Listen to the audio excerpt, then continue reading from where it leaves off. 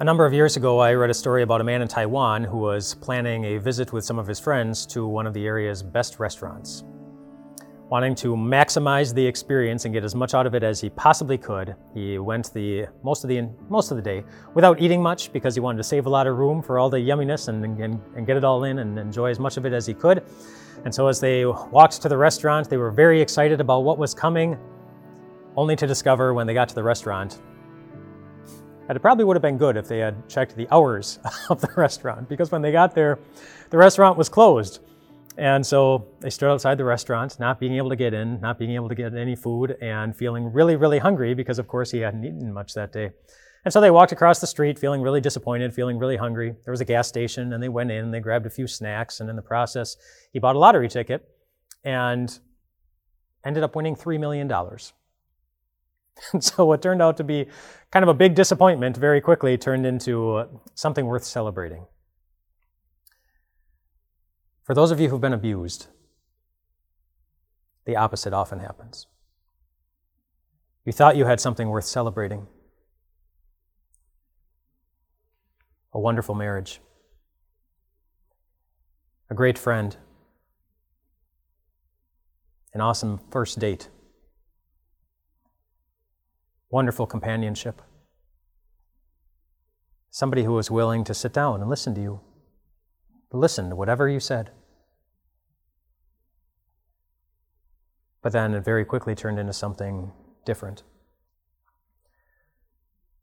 And when it does, you're often left wondering, well, how did this happen? How did this happen? The Bible gives us some very basic insight into how that happens. If you go all the way back to the beginning, back to the Garden of Eden with Adam and Eve and the serpent, and when Adam and Eve were spiritually abused by the serpent and they were suffering the consequences, and God came in and He made them a promise. And He promised them that He was going to save them from it.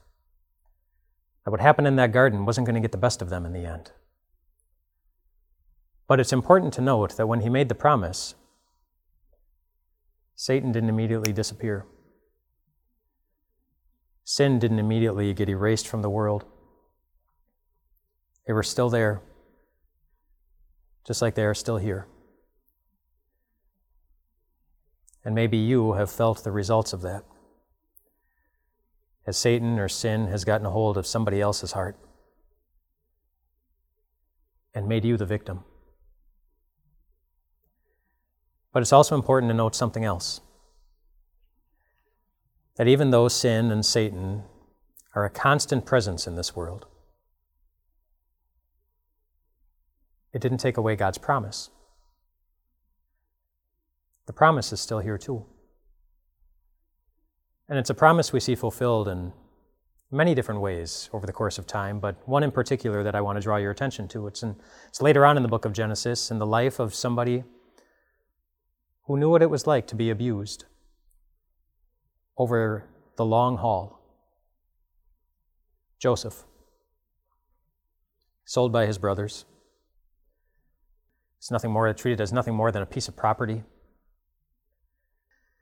He was abused for many, many years until finally he was pulled out of prison and he was elevated to a very high and powerful position. And when he was in that powerful position and things were going much better for him than they had been almost 2 decades earlier, he had 2 children.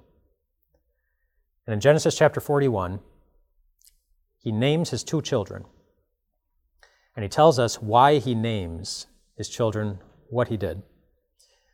In Genesis 41, it says, Joseph named his firstborn Manasseh and said, "It is because God has made me forget all my trouble."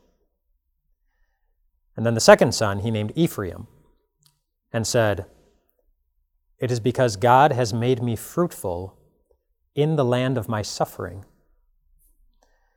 You know, and with Manasseh, it's not that the troubles he had been through had been erased from his memory. He was obviously remembering them as he was naming his son.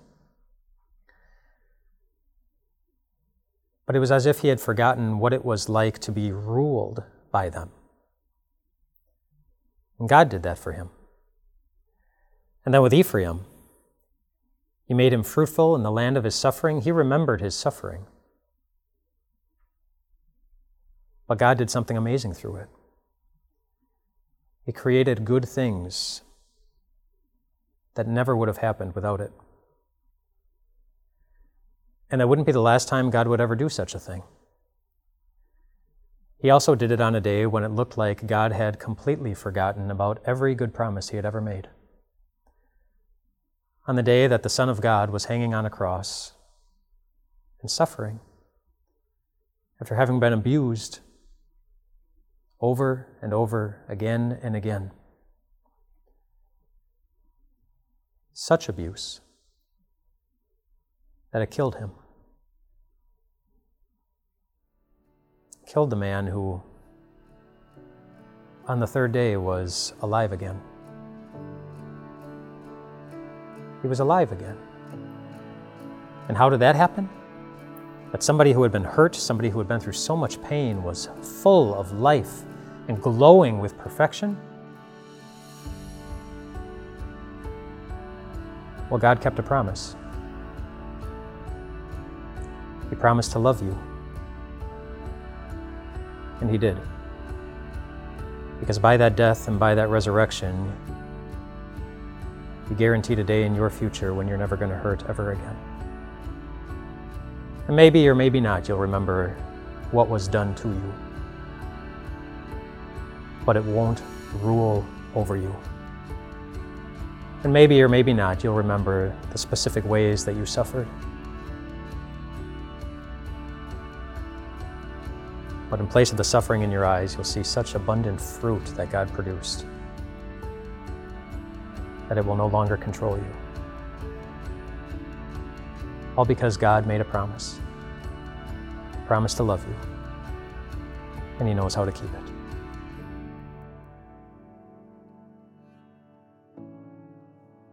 If you or someone you know is suffering from abuse, please go to timeofgrace.org/abuse to find more resources and information for getting help.